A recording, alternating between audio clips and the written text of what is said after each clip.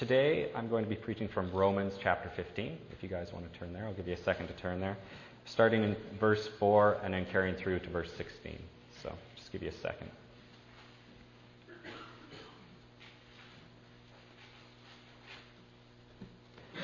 I'll be reading from the New International Version, starting in verse 4. For everything that was written in the past was written to teach us, so that through endurance and the encouragement of the Scriptures we might have hope. May the God who gives endurance and encouragement give you a spirit of unity among yourselves as you follow Christ Jesus, so that with one heart and mouth you may glorify the God and Father of our Lord Jesus Christ. Accept one another then, just as Christ accepted you, in order to bring praise to God. For I tell you that Christ has become a servant of the Jews on behalf of God's truth, to confirm the promise made to the patriarchs, so that the Gentiles may glorify God for his mercy. As it is written, therefore I will praise you among the Gentiles. I will sing hymns to your name. Again it says, rejoice, O Gentiles, with his people. And again, praise the Lord, all you Gentiles, and sing praise to him, all you peoples. And again Isaiah says, the root of Jesse will spring up, and one will arise to rule over the nations. The Gentiles will hope in him. May the God of hope fill you with all joy and peace as you trust in him, so that you may overflow with hope by the power of the Holy Spirit. I myself am convinced, my brothers, that you yourselves are full of goodness, complete in knowledge, and competent to instruct one another. I have written you quite boldly on some points, as to remind you of them again, because of the grace God gave me, to be a minister of Christ Jesus to the Gentiles, with the priestly duty of proclaiming the gospel of God, so that Gentiles might become an offering acceptable to God, sanctified by the Holy Spirit. So the reason I chose to preach on this is because I think it's Paul's opportunity to speak to the Roman church really gently about what's most important within a church. There's lots going on in the Roman church at this time. So to give you a bit of a backstory about what we'll be getting into that doesn't come out in this. Before this, in the chapter before this, there's a lot of talk about divisions in the church over meat and vegetables. And it sounds really simple and really silly to be fighting over basically whether you eat meat or whether you don't eat meat. But as you do a little bit more back study on it, the challenge for the church was that some people were eating meat that was being offered to false gods and idols in the temples, and they were purchasing it and then eating it for themselves. And some people in the church said, well, we really shouldn't do that. And some people were saying, well, maybe it's not a big deal. Maybe it's not that important. So what we're going to go through in the next little bit here is Paul's addressing that situation in that church and sort of bringing them back to what is the core issue of our church, what's important about the church in Rome. So I'm going to go through what I've read, not verse by verse, but sort of breaking it down as we go. So we'll start right at the top in verse 4. I'll read it again for you guys. It says, for everything that was written in the past was written to teach us, so that through endurance and encouragement of the Scriptures we may have hope. And this is where Paul sort of starts with the Roman church. He starts here because he wants them to know that what's to come, what I'm about to teach you, isn't from me. It's from Scriptures. This is what God has wanted for us as a church and as individuals. So don't think it's me telling you this. Don't take it personal. This is what God desires for you. And I think this is good for us as a church too, and as individuals, to realize that as we go forward in life, the more knowledge we have of Scriptures and what God has done in the past, the more informed we are of his will for our lives and his will for this church. And the more history we know of God, the better understanding we know of how he's going to act in the future and how he chooses or wants us to act in the future too. So Paul starts here for the Romans just to really make it simple for them that what I'm about to say isn't from me, it's from God. And then we pick it up again, the next verse there, verse 5. He says, may the God who gives endurance and encouragement give you a spirit of unity among yourselves as you follow Christ Jesus, so that with one heart and mouth you may glorify the God and Father of our Lord Jesus Christ. He's calling this church who's been split by small issues in the grand scheme of things to come back and say, unity is core. That's what we really need to be focused on. We can't be split over these debatable issues. We need to be unified as a church. God doesn't desire for this church, for us as individuals, or for the Roman church or for our church to be split over of things of unconsequential sort of things like this. So Paul's gently at this point, pulling them out and saying, this is what God's desire is for you. I think by unified, Paul and myself, I'm not saying, we all need to do the exact same things and fall in line and never question why things are done the way they are, or why, God has asked us to do certain things. Like, it's not about falling in line and doing as you're told. It's about, I kind of look at it as, it's kind of like a song. When we come here on Sunday mornings and we worship God and we're singing to God, we all are singing the same song. And it's generally accepted that we should all sort of sing the same song at the same time. If I was in the back corner and just started singing a song that I thought was really important, it's not very unifying. It's kind of distracting for you guys, I'm sure. But what I'm saying is, like, it's like singing a song. We don't all have to be on the same key. I'm rarely on the same key as the next person to me. But the important thing is that I'm standing next to my brother and sister, worshiping God at the same time in the same way. So that's, for me, has always been an example or an illustration of how Paul's talking about this. So, and then we'll jump down to verse 7. I'll read it for you guys again. Accept one another then, just as Christ accepted you, in order to bring praise to God. As I was reading through this, I was thinking, it's really easy to accept new people when they come in the church, or new friends that you meet. You kind of have like this honeymoon stage where, they really can't do anything wrong. But over time, as you realize they're human, and you realize that people aren't perfect, the challenge is to accept each other, our brothers and sisters in here. As you sit next to someone every week for years or months or on and on and on, eventually either they're going to rub you the wrong way or you're going to rub them the wrong way. So that's the challenge that he's calling them to do at church, is be unified with your brothers and sisters. Don't let the little things get between you and get between the big picture. And then in verse 8 and 9, for I tell you that Christ has become a servant of the Jews on behalf of God's truth to confirm the promise made to the patriarchs, so that the Gentiles may glorify God for his mercy. This is an important point for the church, and as Paul pulls it out, he's saying Jesus was a servant to the Jews. He's a servant to the Gentiles.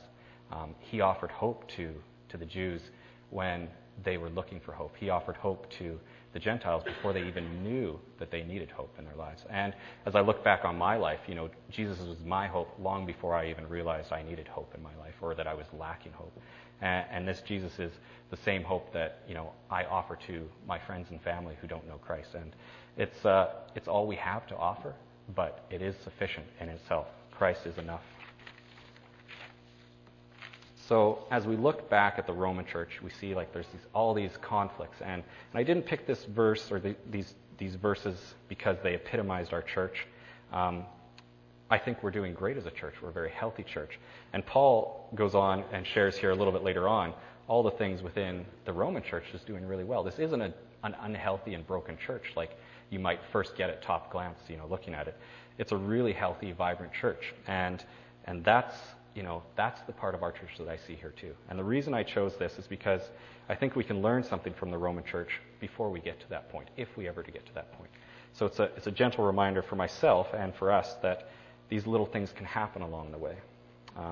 So I'm going to jump ahead to verse 14, and this is sort of Paul breaking out for the church, where they're doing well and where he's proud of them.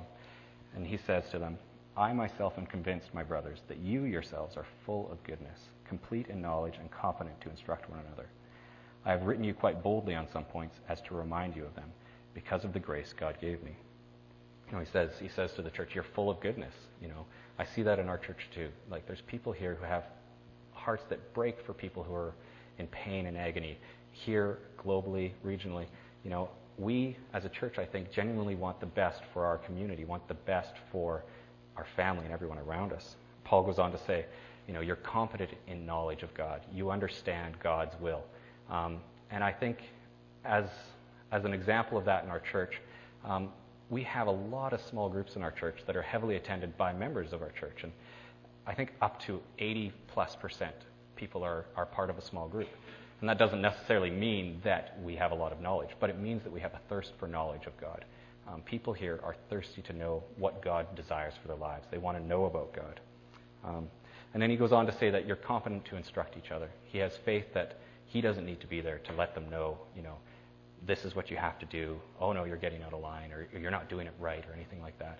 And I feel that in our church too. I don't think it's Jason's job or responsibility to ever, to make sure that everybody's doing well. We have friends and family and leaders in this church that are competent in instructing us in the right way to live, to please God and to be in His will. So, but in spite of all of that, in spite of Paul pointing out how healthy they are as a church, he still says it comes back to unity.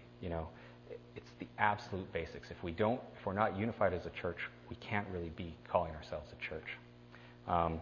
It always becomes really simple with Paul. He's an amazing theologian, and you read some of his books, and it's like you get lost in the theology, you get lost in the depth of it. But always at some point in his books, usually at the beginning or the end, it's the gospel, the gospel, the gospel, the gospel. It always starts there, it always ends there for Paul. And I've mulled this passage over for days. This is one of my favorite passages, and I've mulled it over for years, really. And I've been prepping for the sermon thinking, what can I pull out of this that will wow everyone? What's new in here that I've missed over the years? And the thing is, there's nothing new in here. It's simple. Paul lays it out really simple. Love each other. Don't fight over the little things. Be unified so that people will see that you love each other, and you'll have an opportunity to share your faith with the community around you. That's really what Paul's getting at with this. And that's really our ultimate goal, I think, as a church, is having an opportunity to share our faith with our family. For me, it's my family, my close family, my extended family. And it's the neighbors around me that I want to share my faith with. Those are the people that, I want to be their Philip. I don't know if you know the story of Philip and the Ethiopian eunuch in Acts. That's kind of, if you don't know the story, go back to Acts chapter 8 and read it. It's a story of Philip sharing his faith with an Ethiopian eunuch. And it's an amazing story of how one man shares something really important to him, and another man takes it and applies it to his life. And it's really, really empowering to read.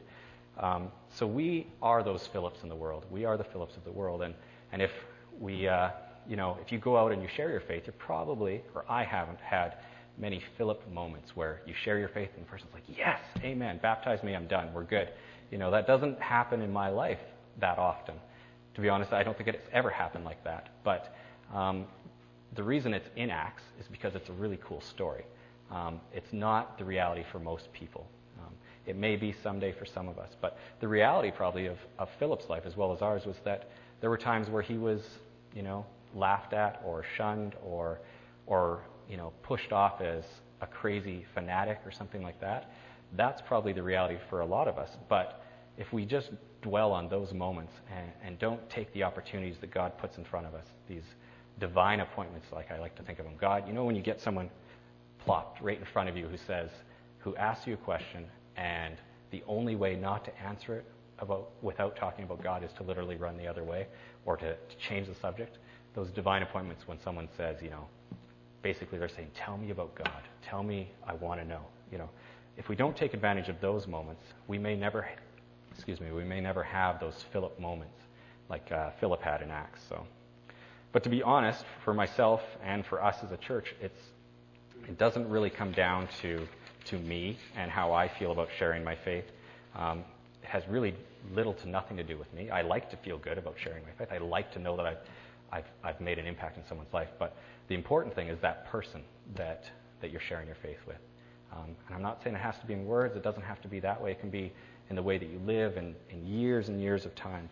But for me, it's, can you imagine so-and-so living their life without knowing God, without knowing the hope that we have? That's what I try to think of. And I don't want to stress that you need to get out there and we need to share our faith because, I personally, I struggle with it sometimes. I work with a lot of non-Christian people and I struggle with, man, if I share my faith, what are they going to think of me? If with our employees and stuff, if I'm saying, you really need to know God, and will they take me serious? Will they think that their boss is crazy, sort of thing, or So I wrestle with that, but it doesn't really matter what I think or how it's going to affect me. It matters if they know the hope that Jesus has for them. So I don't want to beat us over the head with it. I just want to gently remind us of the importance of the task that we've been given. Last November, me and Jason and Dave Story were in Minneapolis for a conference with the denomination for the Navigate the navigate process that we've been going through as a church. I won't get into it. It's a huge story. It's exciting too. I'm really excited about it too. But I was part of a personal evangelism course down there when I was there, and it was a really cool class. I've taken a lot of classes like that before, and there's lots of cool things that came out of it. But the thing that stuck with me was a story that the teacher shared, and it's sort of stuck with me ever since. And it was about a pastor who lived just outside of Chicago, and he was a pastor of a church, and he was going to a country club, and he got to meet this guy there. His name was Stedman, and they got to be really good friends, and they started golfing together a lot and hanging out. And one day they were in the locker room talking, and Stedman says to this pastor, he says, my birthday's coming up, and my wife wants to have a big birthday party, and we were wondering if you and your wife wanted to join us for it. And the pastor's like, yeah, no, that'd be great. We'd love to be there. And I don't know if you put it together. Stedman is Oprah Winfrey's husband, or common law husband, however it works out. I'm not sure, but it was his birthday, and Oprah was throwing the party, and the pastor and his wife were invited to come and be a part of this. And the pastor's, he's pretty excited. He's like, I'm going to get to go there and meet some pretty important people or some really famous people. So him and his wife, they get all dressed up, and they go, and they get there, and Oprah and Stedman are at the end of a long table, and there's a lot of really important, famous people there, however you want to look at it. And the pastor and his wife are put sort of a little farther down the table. And he's, the pastor's like, oh man, it would have been nice to talk to so-and-so. But, I'll make the best of it. So he looks across the table, and there's a fairly elderly gentleman who's quite grumpy and curmudgeon sitting across from him, and he's like, oh, well, I'll do my job. I guess I'll do my best. I'm gonna start a conversation. So he starts a conversation up with this guy across the table from him and says, so what's your name and what do you do? And the older gentleman says, well, my name's John, and I'm in investment, and I'm a businessman or whatever. And then the older gentleman says, well, what do you do? And he says, oh, well, I'm a pastor of a church just outside of Chicago here. And he goes, and then there's sort of silence, and the older gentleman goes, a pastor? And he goes, yeah, I'm a pastor. And he says it a little louder this time, a pastor? And he goes, yeah, I'm a pastor. And at this point, all the conversations have kind of gone quiet, and everybody's turned to them. And he goes, if you're a pastor, then you're in the business of saving souls, aren't you? And he's getting louder. And the pastor's like, well, yeah, I wouldn't say it that way, but, I guess, yeah, and, well, what do you do? Are you in the business of saving souls? And he goes, well, we get together, and I preach and teach, and people listen, and they ask questions, and we have Sunday school, and we have, we have small groups, and we do community events and potlucks and stuff like that. And he goes, so that's what we do. And he goes, well, you're either saving souls or you're not. Are you doing your job, pastor?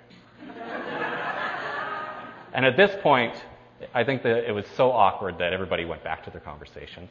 And the pastor and the older gentleman, they stop. The conversation sort of dies out there. And they spend the rest of the evening just doing pleasantries and hoping, I think the pastor hoping that it won't happen again, or that this topic won't come up again.